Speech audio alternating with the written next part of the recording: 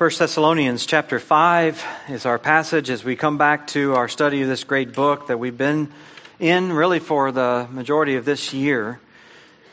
And we are looking at this passage with great fascination because it is instructing us as to the end times. We're not the only ones who are fascinated. As we started to say last week, the world has its own fascination with the end. It has all of its theories that have come and gone and continue to be dreamt up. If you go back a few decades, the fascination was with some speculation about nuclear holocaust and how it would eradicate mankind and obliterate the world. Of course, you've always had the fringe who are looking for some invasion by extraterrestrial life forms or some meteor falling out of the sky. You have the fear of pandemic disease. These days you have the environmentalists who never want to let a crisis go without linking it to global climate change and telling us that if we don't do some dramatic thing, then our cities are going to flood and our crops are going to fail and we're going to be sort of driven from the face of the earth. And over again, you have all of this speculation about how things are going to end, how the world will end. Theories and scenarios, which all ultimately are out there as products of the evil one, Satan himself, who sort of apes or mimics some scenario that really is spelled out by the Scripture. Yet in contrast to all that, the Scripture is abundantly clear when it comes to the end.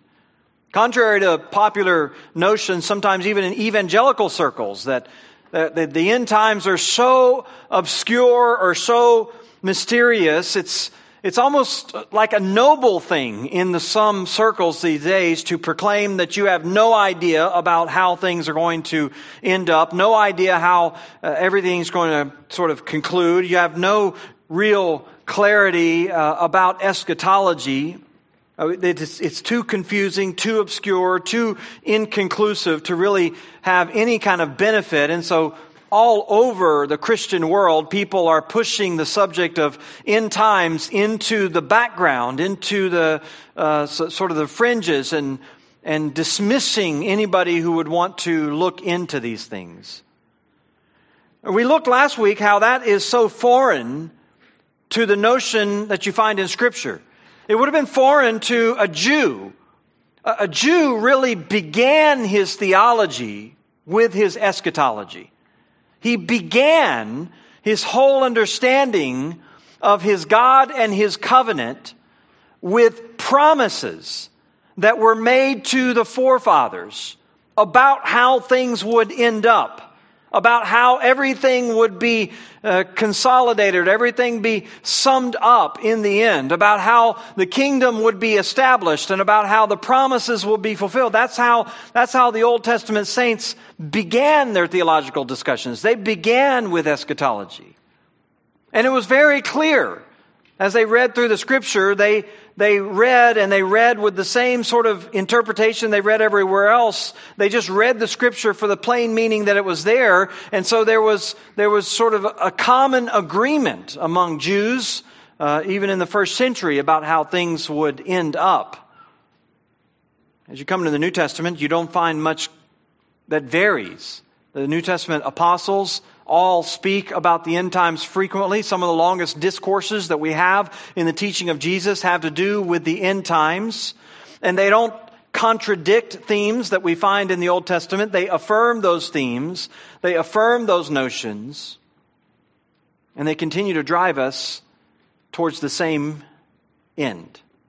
The end which calls for the validation of God's name. The end which calls for the redemption of God's people. The end which calls for the judgment of the world with all of its details.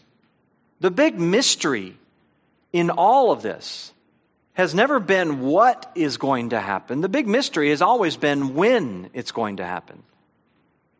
There's really not a lot of seeming confusion about that. And so as we saw last week, looking at 1 Thessalonians chapter 5, Paul speaks to the Thessalonians and saying, look, you don't have need for anyone to write to you about the times and the seasons, which, as we said, was a kind of a technical phrase for all of the events, the times and the seasons, the plural, meaning all of the things are going to wrap up the end. You don't have any need to anyone to write to you about that, because apparently in the 3 months that Paul was with them, he had spelled all that out very clearly. It was plain in the Old Testament Scripture.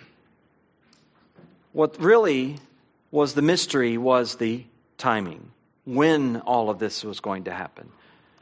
Paul says, you know very well, as we taught you, it's going to come like a thief in the night. It's going to remain an uncertainty.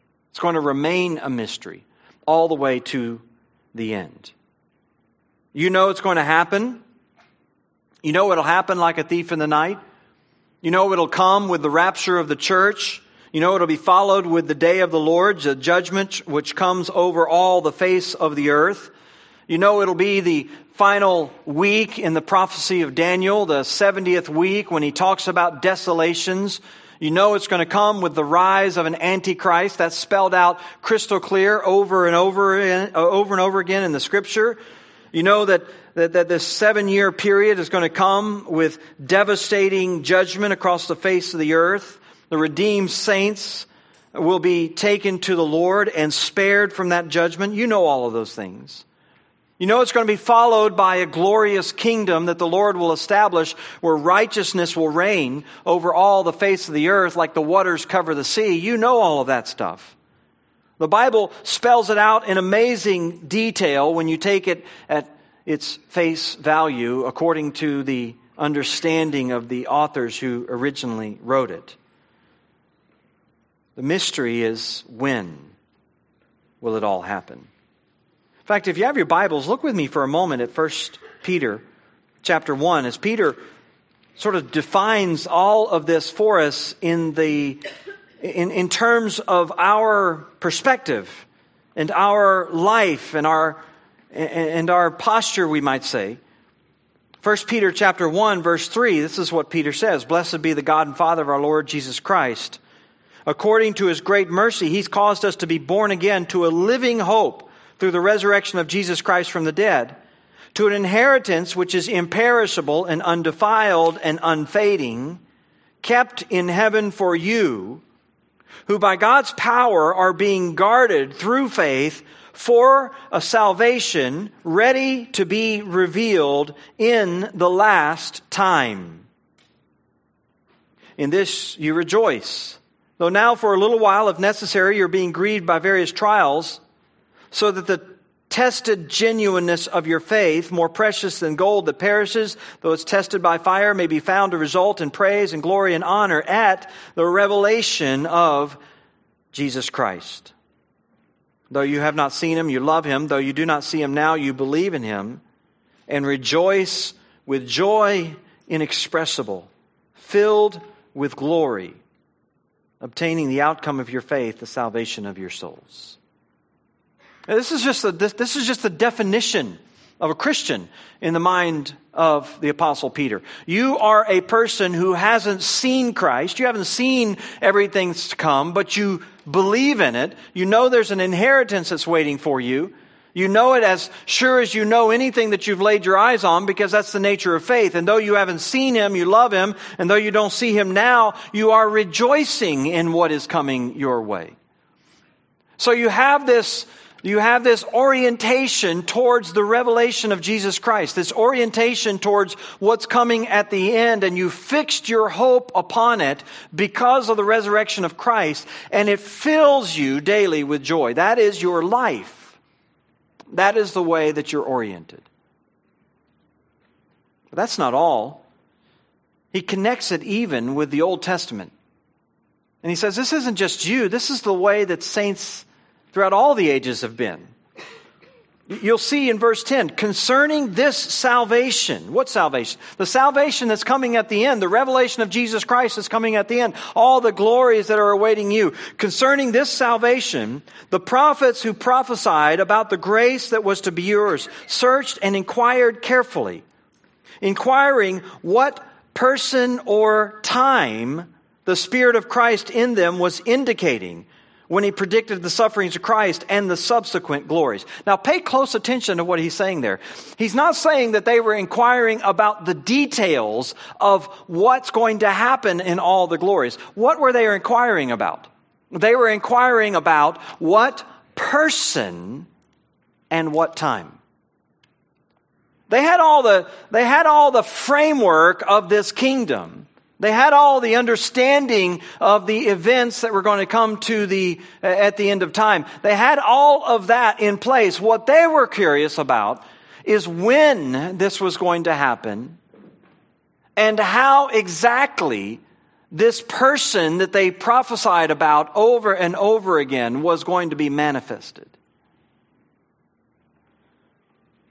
Verse 12, it was revealed to them that they were serving not themselves, but you and the things that have now been announced to you through those who preach the good news to you by the Holy Spirit, sent from heaven, things into which angels long to look. Even the angels are questioning about these events. Even they're curious, wanting to know when they're all going to take place. But Jesus says, no man knows. Luke chapter 12. Even he doesn't know. Only the Father in heaven knows these events. But Peter says in verse 13, therefore, based on all of this reality, both Old Testament reality and what's been preached to you, based on all of the glories that have been promised to you, therefore, prepare your minds for action, be sober-minded, and set your hope fully on the grace that will be brought to you at the revelation of Jesus Christ. This is our mindset. We are, as Paul said, citizens of heaven. Our citizenship, I should say, is in heaven, from whom we eagerly wait for a Savior, the Lord Jesus Christ. Now, if you're in your Bibles, look over at 2 Peter chapter 3, because Peter isn't finished telling them about how to position their mindsets and how to frame their worldview. He says in 2 Peter chapter 3, this is now the second letter that I'm writing you, beloved. In both of them, I'm stirring you up by sincere mind. I'm stirring up your sincere mind by way of reminder that you should remember the words spoken beforehand by the holy prophets and the commandment of the Lord and Savior spoken by your apostles. Well, what exactly are you talking about? Well, look at verse 3. Knowing this, first of all, that scoffers will come in the last days with scoffing, following their own sinful desires. They will say, where is the promise of his coming? For ever since the fathers fell asleep, all things continue as they were from the beginning of creation. For they deliberately overlooked this fact, that the heavens existed long ago, and the earth was formed out of water and through water by the word of God. And that by means of these, the world that then existed was deluged with water and perished. But by the same word, the heavens and the earth that now exist are stored up for fire, being kept until the day of judgment and destruction of the ungodly. This is what he wants to remind them, what he wants to remind you and I, that we live in the midst of a world that is going to mock, mimic, caricature all of these things about the end. They're going to mock the return of Christ. They're going to scoff at such a notion that the world would be concluded in that way. They're going to point out how all things are operating sort of scientifically according to uniformalism. The way that they always have been portrays the way they always will be. That the world is going to carry on its course and its direction as it's now going. Nothing's going to change. Nothing is going to vary. It's going to go on as it has always gone on. And they insert maybe their theories from time to time with some sort of frenzy of activity, but overall, they themselves are not terribly upset about or I should say about any sort of imminent destruction. This is the contrast between believers and unbelievers. Between what they claim to know versus what we know. Between their mindset and our mindset. Their mindset which mocks the whole idea of a return of Christ. Their mindset which speculates on just about everything else except for the return of Christ. And my mindset and your mindset, which is to be fixed on the realities of what has been revealed in the pages of Scripture. You know what's going to happen. You know it. And you've got to embrace the fact that you know it. You've got to realize that you're walking around in a world that doesn't have any idea about what's going to happen. And so their values and their day-to-day operation are all oriented around their ignorance. And you're walking around and you're not to be of the same mindset. You're not to be operating by the same values because you have a completely different understanding. You know what's going to happen. And it ought to impact your life. Now, if you go to 1 Thessalonians chapter 5, this is Paul's argument here. He is driving this whole discussion in a series of contrast between what you know and all the facts that you know versus what the unbelieving world doesn't know. All the contrast between their ignorance and your insight, between their view of the end and our view of the end. And with that sort of contrast, he's highlighting the difference between the way that they live their lives based on their lack of understanding and the way you ought to live your life based on what you know. And he's telling us it ought to make a difference. It ought to drive you in a certain direction. And to that end, we've been looking here at this passage, taking note of a number of characteristics then that Paul's highlighting here about those who live in the light of the return of Christ. Those who live in the light of His appearing and His coming judgment. And we saw last week the first of these characteristics in the first couple of verses, that those who live in the light of His appearing are those who are aware of the suddenness of it. As we said, we know the details, but we don't know the timing. It's going to come like a thief in the night. It's going to come with that kind of unexpectedness.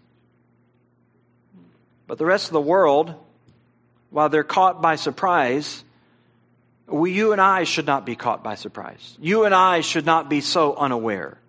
We ought to be those who are watching, who are ready, who are prepared when He comes, because we understand the suddenness of it. Well, this week we kind of move out of that characteristic of just understanding the suddenness to what Paul tells us in verses 3 through 5, that those who live in the light of His appearing are those who are aware of the self-deception of the world. They're aware of the self-deception of the world. They understand the darkness of the world around them, the confusion, the deception about how everything ends. It doesn't surprise them when they see all of this speculation. They're not duped by it. They're not drawn in by it. They're not chasing after all of these theories and notions. The world that would want to look anywhere except for the judgment of Christ as the explanation of the end. Just like at the beginning, the language is so plain in Scripture about how the world began, but the world wants to find every other explanation in the book as a possibility except for the reality, as Peter says, that God spoke the world into existence. Well, in a similar way, that they will entertain just about any notion about the end except for the plainly revealed truth that the world will end with God's judgment. And so their attention is focused on anything but the truth. And so Paul says in verse 3, while people are saying there's peace and security, then suddenly destruction will come upon them as labor pains come upon a pregnant woman, and they will not escape. This is really Paul just kind of expanding on what he said about the whole thief in the night notion, how unexpected it's going to be. And he's describing the attitude of people. People are saying this. This is in contrast in verse 4 when he talks about you and about me, believers. So this is the unbelieving people, the unbelieving world. And what he says about them is that they will have no sense that anything will come along and will threaten their sense of safety and security. No sense that there's going to be anything that will disrupt their comfortable life. They will repeatedly reassure themselves that they are safe and that they are secure. They will be wrapped in a kind of fatal self-deception regarding their personal security. They'll be preoccupied with the things of the world and have no interest in preparing for the coming of Christ. In so many ways, they are a kind of a parallel to the false prophets of Jeremiah's day, who Jeremiah tells us again and again were going about their country saying, peace, peace, when there was no peace. I mean, these were respected voices. They were credible voices in society, and they were going around and saying things that everyone was accepting.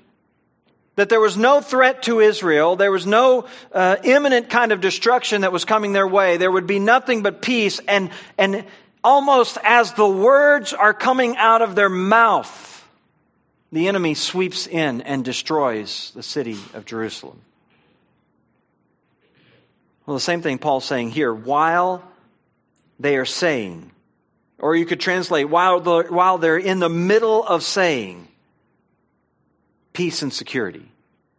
You can almost just imagine a press conference at some UN function when they're standing up and sort of gloating on how we had advanced so far in civilization, how we had eradicated all kinds of threats medically and from a military standpoint. Almost as the words are coming out of their mouth, peace and security, at that moment, the cry comes out and the skies are opened with the judgment of God. Paul uses even this notion of a woman in labor, this image of labor pains, which compares with the suddenness. He says suddenly destruction as a woman in labor pains. This was a frequent Old Testament image. Probably why Paul picks it up and uses it here. A frequent Old Testament image on the suddenness of how God's judgment was going to come. Because it's a perfect image because it combines this idea of intense suddenness with intense pain coming quickly.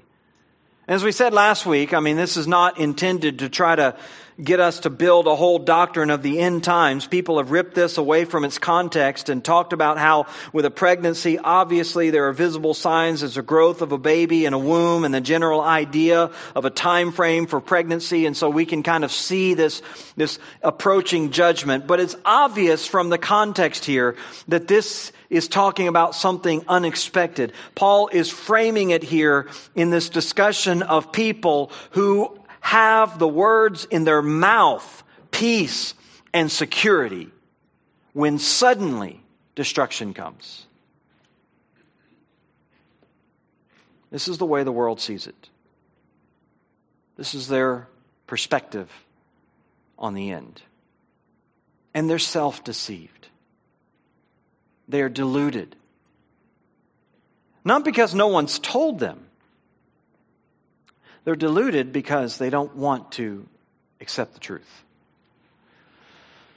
Jesus, in similar fashion, speaks about the end times in Luke chapter 17. In fact, if you have your Bibles, we were there a little bit last week, but we can look over there again. Luke 17. he compares it to the days of Noah and the days of Lot. Luke 17, verse 26, he says, just as in the days of Noah, so it will be in the days of the Son of Man. They were eating and drinking and marrying and being given in marriage until the day when Noah entered the ark and the flood came and destroyed them all. Likewise, just as in the days of Lot, they were eating and drinking, buying and selling, planting and building. But on the day when Lot went out from Sodom, fire and sulfur rained down from heaven and destroyed them all. And so it will be on the day when the Son of Man is revealed. This is telling us some very, very important things about the general attitude of people at the time of the Lord's judgment, the time of the Lord's appearing. And Jesus gives us a couple of parallels here. First of all, like the days of Noah, people were eating and drinking, they were marrying, being given in marriage. Nothing wrong with that. Certainly nothing wrong with marrying and nothing wrong with eating. Nothing wrong with sort of these everyday activities. We engage in them in a completely legitimate way. We do it to the glory of God in everything we do, whether we eat or drink, we do it to the glory of God. So there's nothing wrong with the activity. But what he's describing here is, you might say, the indifference to spiritual things. They went about their life in all of these normal activities without any sense of urgency about the end, without any sense that anything could ever go wrong, as they did in the days of Noah. Even in the face of Noah's preaching, Noah was, we're told, preaching righteousness, or in another case, we're told that Noah was preaching warnings. And so it wasn't the fact that they weren't aware that a flood was coming. They had a voice in their society that was telling them clearly the way things were going to end, but they just refused to understand. They refused to believe it. And so they went on with their life. They went on with their days as if it wasn't coming. Or in Lot's day, as he says in verse 28, they're going on with their business. They're buying and they're selling and they're planting and they're building and eating and drinking, carrying on life as usual. Wrapped up, you might say, in nothing more than the temporal activities of everyday life. They get in their groove, they get in their rhythm. If you were talking about today, you'd say they get in their car, they hop on their train, they ride into work, they ride home from work, they get home, they make their meals, they turn on their television, they watch the next thing on their screen, they go to bed, they get up the next day, and that is all they do. No thought about the imminency of judgment. It's indifference. It's spiritual indifference. That's what characterizes the end. In Noah's day, there were millions of people who did this. Genesis 6, 7, and 8 describes Noah's day.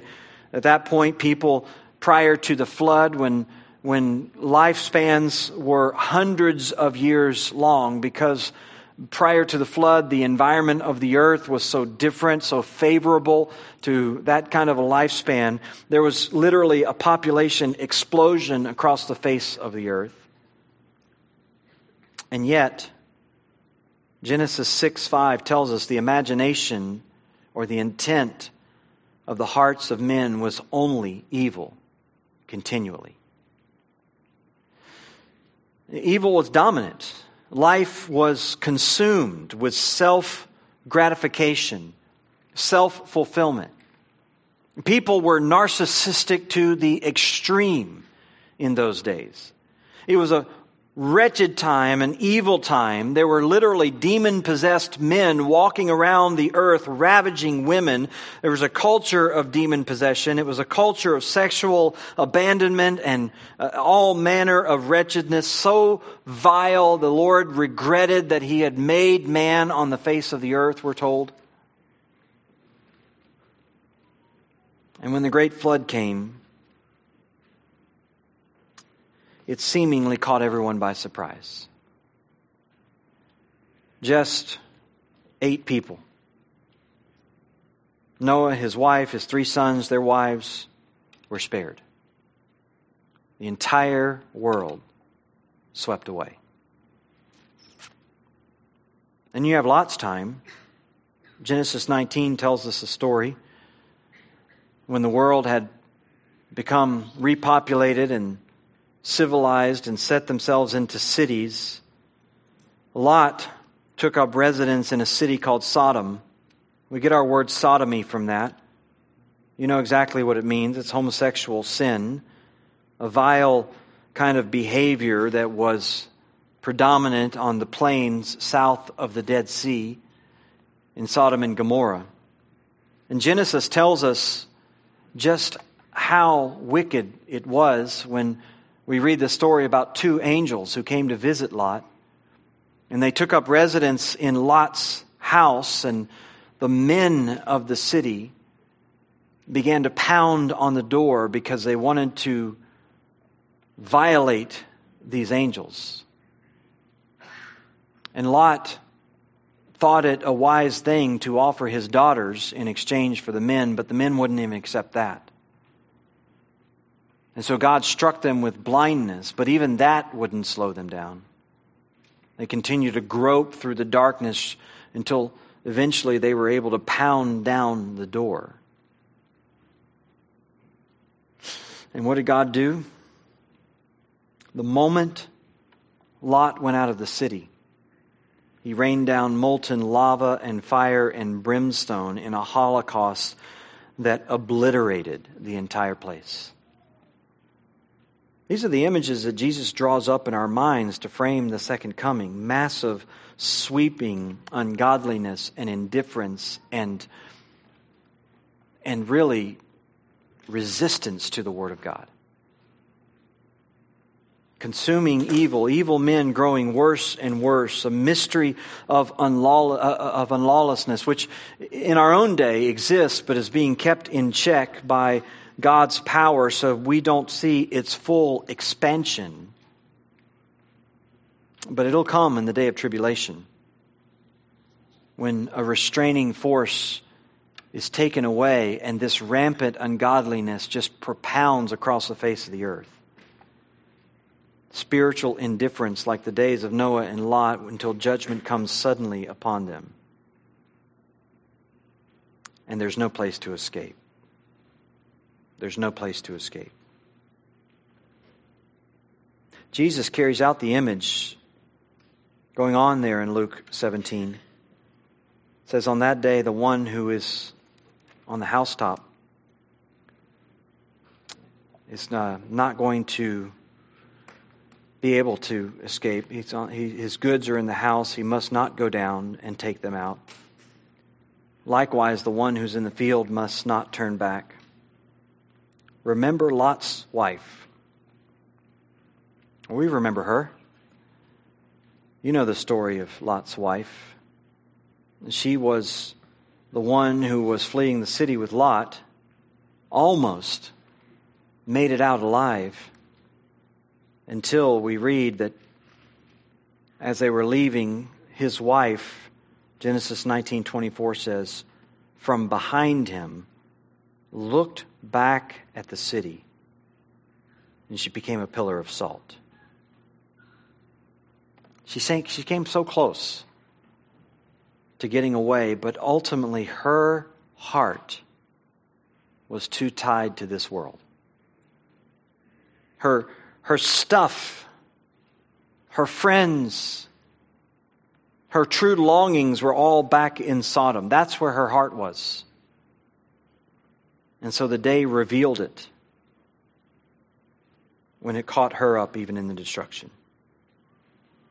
And this is the point that Jesus is making. It's the point that Paul's making. The point is that when Jesus comes, we're going to be surrounded by a culture, by a society, by a world that is consumed with the things of this world. In fact, Jesus sort of wraps it up there when he says that if anyone wants to save his life, he has to lose it. If anyone wants to find his life, he has to give it up.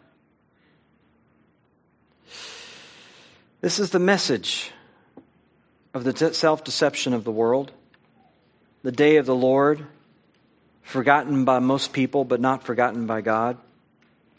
And what Paul's telling us back over in 1 Thessalonians chapter 5, what he's telling us is that you and I shouldn't fall into that. You and I ought not to be wrapped up in it. We don't have that kind of self-deception. We are not people of the night or people of darkness. We're not people who are wrapped up in that kind of ignorance. And so when a world around you comes along and says, you take this religious stuff too seriously. You shouldn't be all concerned about these eternal matters. You just fill your life with entertainment and games and these kinds of lifestyles. The goals that we have ought to be your goals. You ought to read our books. You ought to place your treasures where we place our treasures. You shouldn't be always thinking about the coming of Christ. You shouldn't always be thinking about the passing of this world. You're too pessimistic. You're always focused on the judgment. You're always focused on the end. You're making these ridiculous sacrifices. You're prioritizing these religious things far too much. You're letting go of these pleasures. You're letting go of these treasures. You should have them all right now. You should live exactly the same way we do and consume your time exactly the same way we do. The world is telling you this.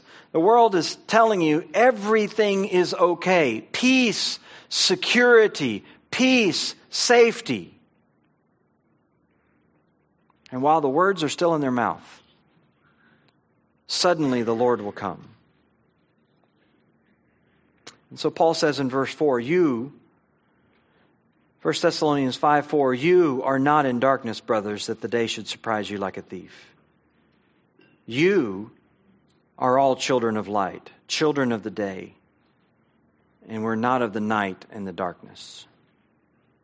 You're not in a state of ignorance, a state of confusion. You belong to Christ. You belong to the light. You belong to the day. And like Peter, you set your affection on that day. You gird up the loins of your mind, as the phrase literally says, or you prepare your minds for action. All those all flowing thoughts that might sort of come into your mind that could trip you up. That's the image behind Peter. When he says, gird up the loins of your mind, it's this image of a Middle Eastern cloak that would drape around people's ankles in order to protect them from the brutal sun of the day. But whenever they had to do something with some level of urgency, whenever they had to run or whenever they had to work, what they would do is they would pull those cloaks in, or they would pull up the things around their ankles and tuck them into their belt, their girdle, so that they didn't trip over them unnecessarily. And this is what Peter's telling us we need to do. We need to pull in all of those sort of free-flowing thoughts, all of those thoughts that might trip us up, and we need to prepare ourselves for what the Lord has for us to do in the remaining time that we have. We need to guard our minds as those who understand what's going to happen. Not be drawn in by the values of a world that doesn't. You're not of the darkness. You're not darkened to the impending doom, the judgment that God's going to bring on all this stuff.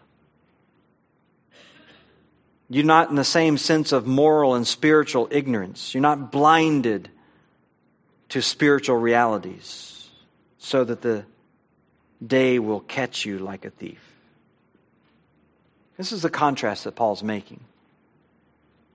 The contrast between you who know and they who don't. Our knowledge and our understanding ought to impact our life, which really is the third characteristic of those who live in the light of His appearing in verses 6 through 8. They are awake to the spiritual dangers. They're awake to the spiritual dangers. Our awareness of the events should have a profound impact on our values and our behavior. So then, let us not sleep as others do, Paul says, but let us keep awake and be sober. We'll take more look at that next week. Let's stand together and be dismissed with a word of prayer. Father, this is a call to us, a clarion call, a sobering call. We understand that there's all around us these voices, these values that are all coming out of the darkness. They're arising out of the same spirit that dominated the world in the days of Noah, the same heart that was so blinded in the days of Lot. Woe to us then, O Lord, if we begin to listen to that and we live our lives merely like those around us. You've redeemed us. You've called us out of the darkness into the kingdom of your precious Son. And to that end, Lord, you have given us a hope, an inheritance that is undefiled and not fading away. And we want to set our minds just like the Old Testament prophets set their minds on that day. Help us, O Lord, that we be not those who stumble, that we avoid the kind of drunkenness that would be associated with such false notions. Give us sober-mindedness, clear-headedness about the times in which we live and the ways that we ought to respond. We ask these things in Christ's name. Amen.